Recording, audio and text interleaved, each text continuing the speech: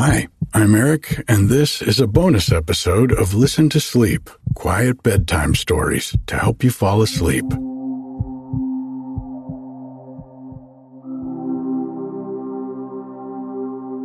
It's been a while since I've had a guest artist on the podcast, so I want to let the new folks know what's going on with this episode. These are episodes where I introduce you to an artist that I love.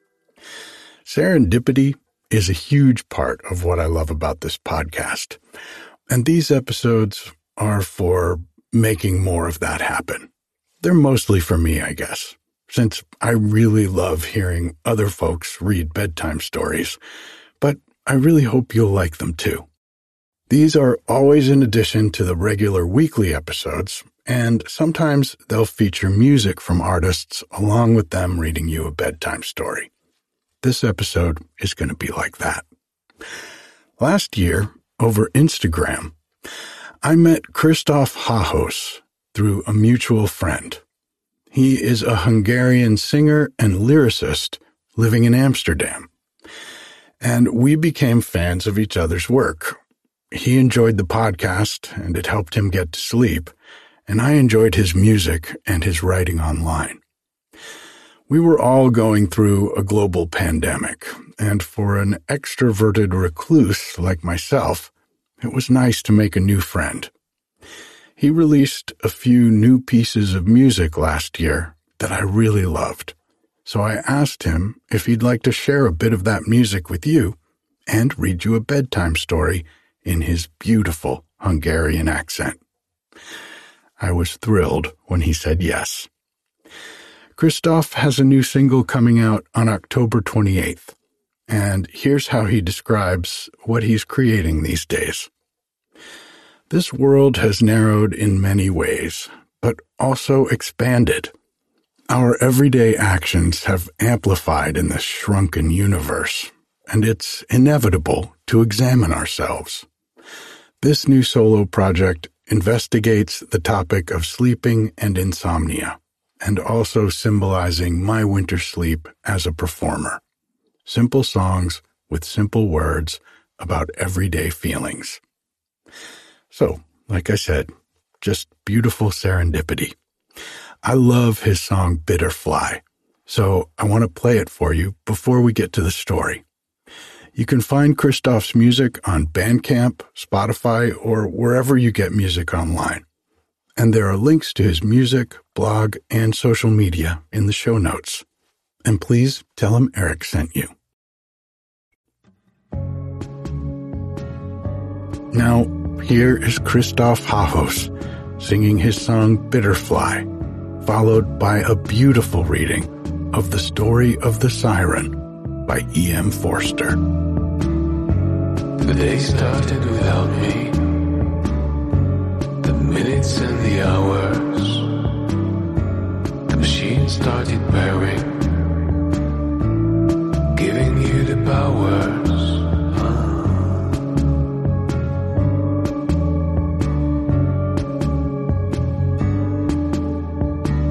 But my wings are still quite frozen.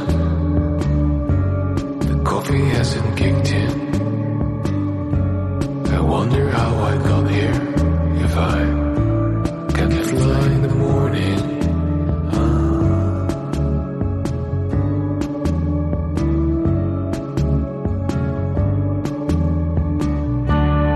Give me sugar, give me love.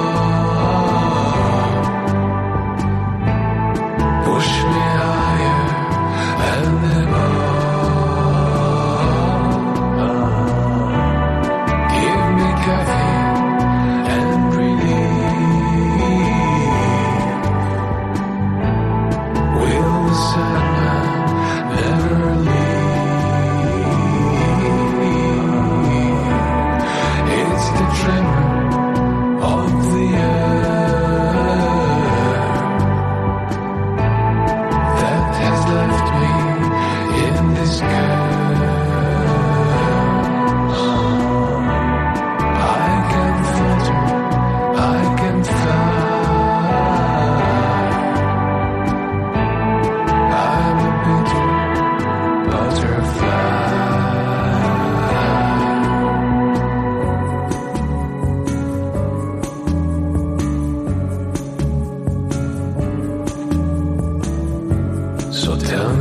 what have I missed that broke me without knowing?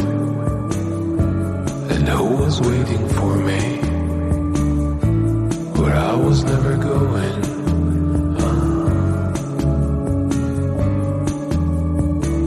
So sleepy that I can't move, but there is still tomorrow.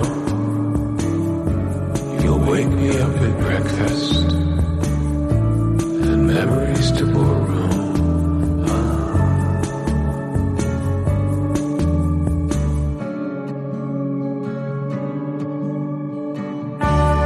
Give me sugar, give me love, push me higher and above. Give me caffeine and relief. Will the Sandman never leave? It's the tremor of the earth that has left me in this curse. I can flutter, I can fly. I'm a bitter butterfly. It's the tremor of the earth that has left me in this curse. I can flutter, I can fly. I'm a bitter butterfly.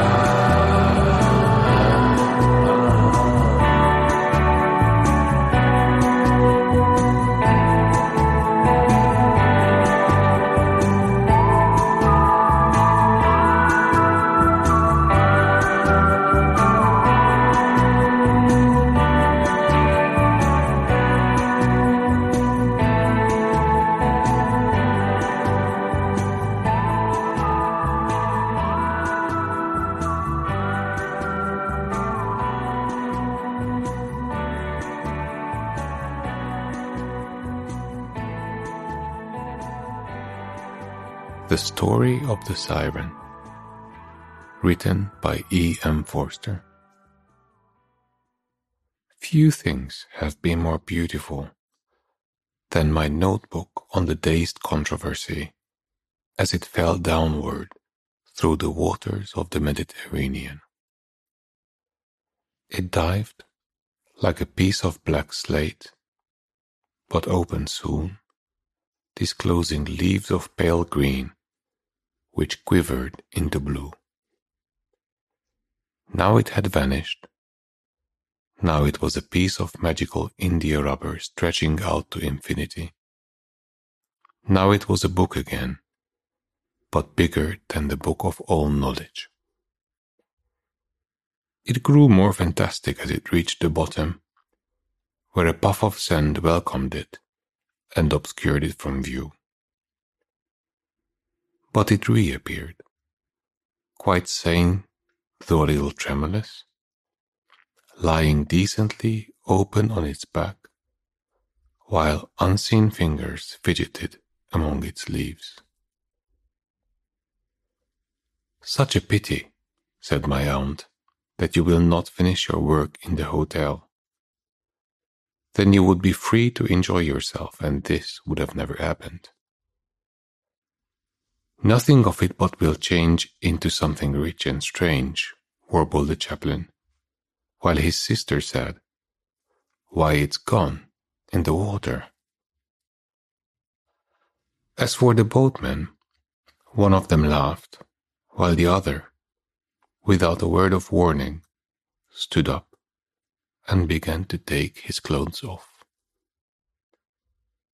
"Holy Moses!" cried the colonel. "Is the fellow mad?" "Yes, thank him, dear," said my aunt. "That is to say, tell him he is very kind, but perhaps another time. All the same, I do want my book back, I complained. It's for my fellowship dissertation. There won't be much left of it by another time.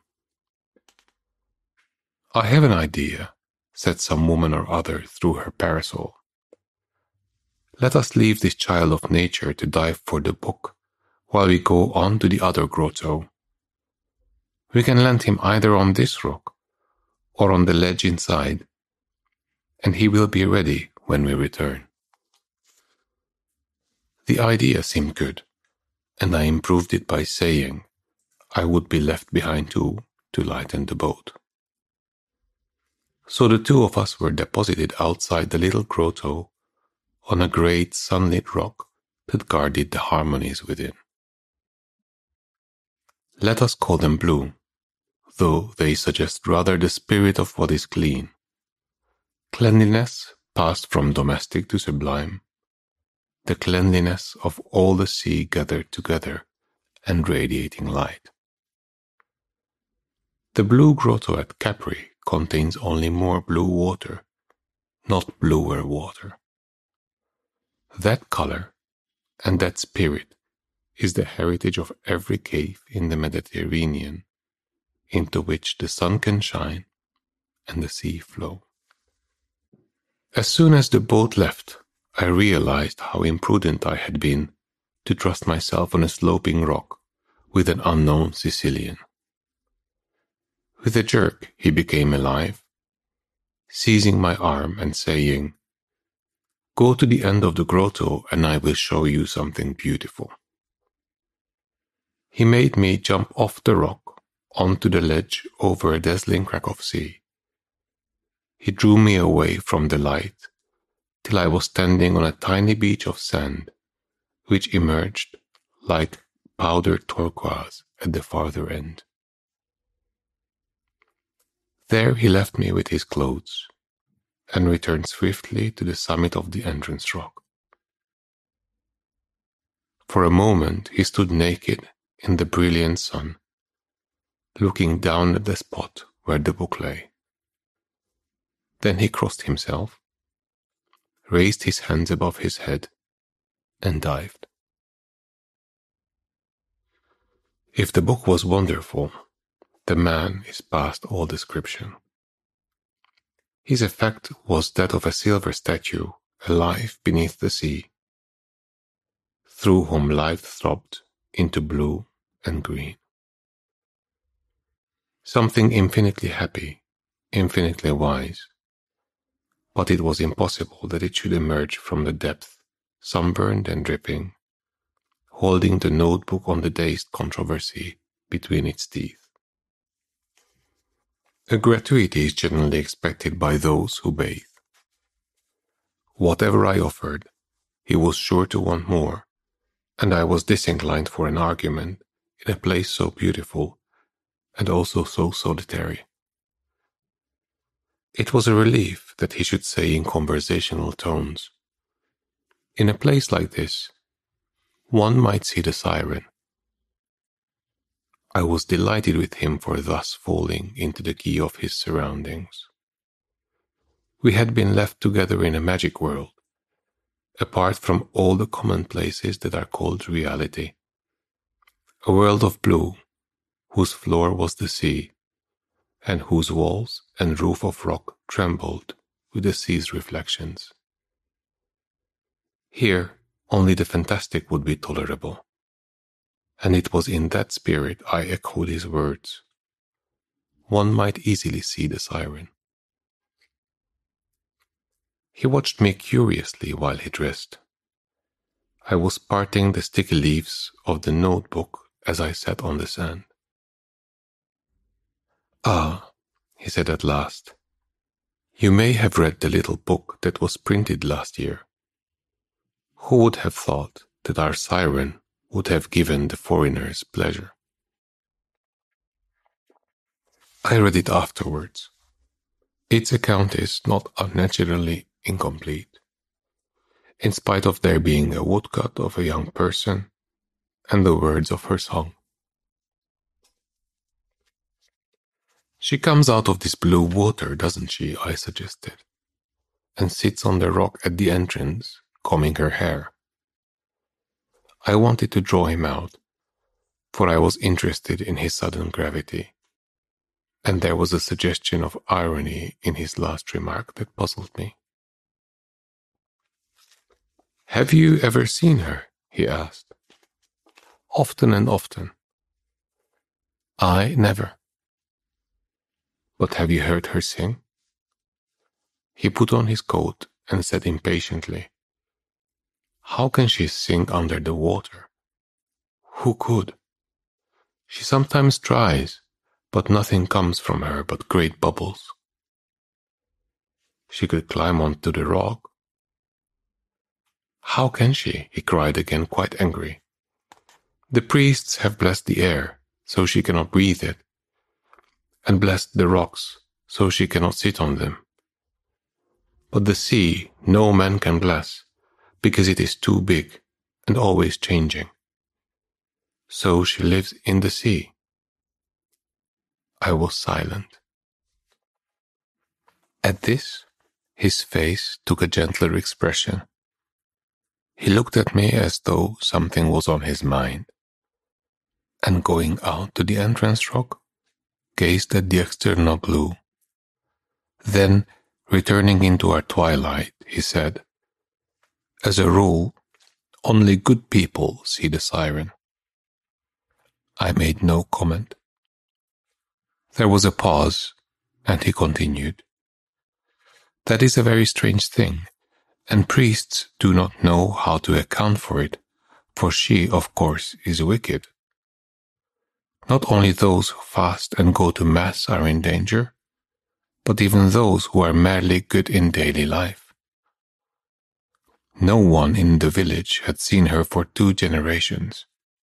I'm not surprised. We all cross ourselves before we enter the water, but it is unnecessary. Giuseppe, we thought, was safer than most. We loved him, and many of us he loved, but that is a different thing from being good." I asked who Giuseppe was. That day, I was 17, and my brother was 20 and a great deal stronger than I was. And it was the year when the visitors, who have brought such prosperity and so many alterations into the village, first began to come. One English lady in particular, of very high birth, came, and has written a book about the place, and it was through her that the Improvement Syndicate was formed, which is about to connect the hotels with the station by a funicular way. "Don't tell me about that lady in here," I observed. That day, we took her and her friends to see the grottos. As we rode close under the cliffs, I put out my hand, as one does, and caught a little crab, and having pulled off its claws, offered it as a curiosity. The ladies groaned, but the gentleman was pleased and held out money. Being inexperienced, I refused it, saying that his pleasure was sufficient reward. Giuseppe, who was rowing behind, was very angry with me, and reached out with his hand and hit me on the side of the mouth, so that a tooth cut my lip, and I bled. I tried to hit him back, but he always was too quick for me, and as I stretched round, he kicked me under the armpit, so that for a moment I could not even row. There was a great noise among the ladies, and I heard afterwards that they were planning to take me away from my brother and train me as a waiter. That, at all events, never came to pass. When we reached the grotto, not here, but a larger one, the gentleman was very anxious that one of us should dive for money. And the ladies consented, as they sometimes do. Giuseppe, who had discovered how much pleasure it gives foreigners to see us in the water, refused to dive for anything but silver, and the gentleman threw in a 2 lira piece. Just before my brother sprang off, he caught sight of me holding my bruise and crying, for I could not help it. He laughed and said, "This time, at all events, I shall not see the siren," and went into the water without crossing himself. But he saw her. He broke off and accepted a cigarette. I watched the golden entrance rock and the quivering walls and the magic water through which great bubbles constantly rose. At last, he dropped his hot ash into the ripples and turned his head away and said, he came up without a coin. We pulled him into the boat, and he was so large that he seemed to fill it, and so wet that we could not dress him. I have never seen a man so wet. I and the gentleman rowed back, and we covered Giuseppe with sacking and propped him up in the stern. "He was drowned, then?" I murmured, supposing that to be the point. "He was not," he cried angrily. "He saw the siren. I told you." I was silenced again. We put him to bed, though he was not ill. The doctor came and took money, and the priest came and splattered him with holy water, but it was no good. He was too big, like a piece of the sea. He kissed the thumb bones of San Biagio, and they never dried till evening. "What did he look like?" I ventured. "Like anyone who has seen the siren. If you have seen her often and often, how is it you do not know?" Unhappy. Unhappy because he knew everything. Every living thing made him unhappy, because he knew it would die. And all he cared to do was sleep. I bent over my notebook. He did no work. He forgot to eat. He forgot whether he had his clothes on. All the work fell on me, and my sister had to go out to service. We tried to make him a beggar, but he was too robust to inspire pity, and as for an idiot, he had not the right look in his eyes. He would stand in the street looking at people, and the more he looked at them, the more unhappy he became. When a child was born, he would cover his face in his hands. If anyone was married, he was terrible then, and would frighten them as they come out of church. Who would have believed he would marry himself? I caused that, I was reading out of the paper how a girl at Ragusa had gone mad through bathing in the sea. Giuseppe got up, and in a week he and that girl came in. He never told me anything, but it seems that he went straight to her house, broke into her room, and carried her off. She was the daughter of a rich mine owner, so you may imagine our peril. Her father came down with a clever lawyer, but they could do no more than I. They argued and they threatened, but at last they had to go back, and we lost nothing. That is to say, no money.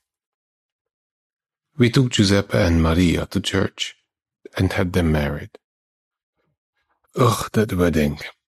The priest made no jokes afterwards, and coming out, the children threw stones. I think I would have died to make her happy, but as always happens, one could do nothing. Were they unhappy together then? They loved each other, but love is not happiness. We can all get love. Love is nothing. I had 2 people to work for now, for she was like him in everything. One never knew which one of them was speaking. I had to sell our own boat and work under the bad old man you have today. Worst of all, people began to hate us. The children first. Everything begins with them. And then the women, and last of all, the men. For the cause of every misfortune was, "Will you not betray me?" I promised good faith, and immediately he burst into frantic blasphemy of one who has escaped from supervision. Cursing the priests who had ruined his life, he said, "Thus are we tricked," was his cry. And he stood up and kicked at the azure ripples with his feet till he had obscured them with a cloud of sand. I too was moved. The story of Giuseppe, for all its absurdity and superstition, came nearer to reality than anything I had known before. I don't know why, but it filled me with desire to help others, the greatest of all desires, I suppose, and the most fruitless. The desire soon passed. She was about to have a child. That was the end of everything. People said to me, "When will your charming nephew be born? What a cheerful, attractive child he will be with such a father and mother." I kept my face steady and replied, "I think he may be.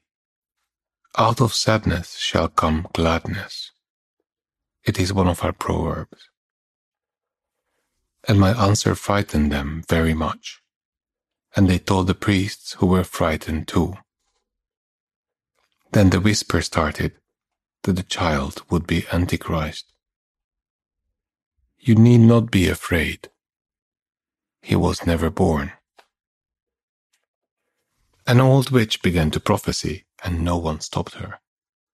Giuseppe and the girl, she said, had silent devils who could do little harm, but the child would always be speaking and laughing and perverting, and last of all, he would go into the sea and fetch up the siren into the air, and all the world would see her and hear her sing. As soon as she sang, the 7 vials would be opened, and the Pope would die, and Montebello flame, and the veil of Santa Agata would be burned. Then the boy and the siren would marry, and together they would rule the world for ever and ever. The whole village was in tumult, and the hotel keepers became alarmed, for the tourist season was just beginning. They met together and decided that Giuseppe and the girl must be sent inland until the child was born, and they subscribed the money. The night before they were to start, there was a full moon and the wind from the east, and all along the coast the sea shot up over the cliffs in silver clouds. It is a wonderful sight, and Maria said she must see it once more.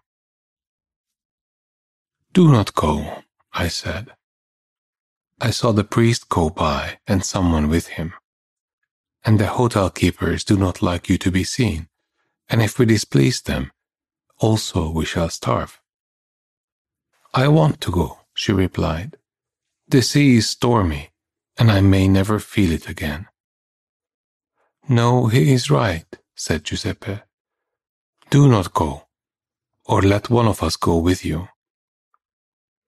I want to go alone, she said, and she went alone.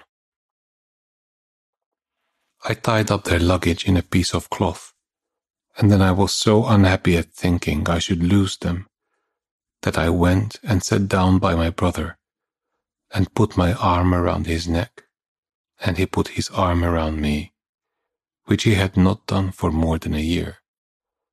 and we remained thus, I don't remember how long. Suddenly the door flew open, and moonlight and wind came in together, and the child's voice said, laughing, "They have pushed her over the cliffs into the sea." I stepped to the drawer where I keep my knives. "Sit down again," said Giuseppe. Giuseppe of all people. If she is dead, why should others die too? "I guess who it is," I cried, "and I will kill him." I was almost out of the door, and he tripped me up and, kneeling upon me, took hold of both my hands and sprained my wrists, first my right one, then my left. No one but Giuseppe would have thought of such a thing. It hurt more than you would suppose. I fainted. When I woke up, he was gone, and I never saw him again. But Giuseppe disgusted me. "I told you he was wicked," he said. "No one would have expected him to see the siren." "How do you know he did see her?" "Because he did not see her often and often, but once." "Why do you love him if he is wicked?" He laughed for the first time. That was his only reply. "Is that the end?" I asked. "I never killed her murderer, for by the time my wrists were well, he was in America, and one cannot kill a priest. As for Giuseppe, he went all over the world too, looking for someone else who had seen the siren, either a man or, better still, a woman, for then the child might still have been born. At last he came to Liverpool. Is the district probable? And there he began to cough and spat blood until he died. I do not suppose there is anyone living now who has seen her.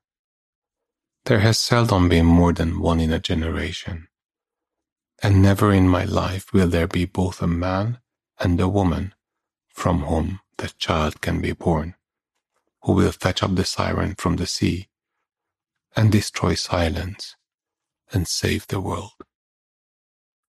Save the world? I cried. Did the prophecy end like that? He leaned back against the rock, breathing deep. Through all the blue-green reflections, I saw him color. I heard him say, "Silence and loneliness cannot last forever. It may be 100 or 1,000 years, but the sea lasts longer, and she shall come out of it and sing." I would have asked him more, but at that moment the whole cave darkened, and there rode in, through its narrow entrance, the returning boat.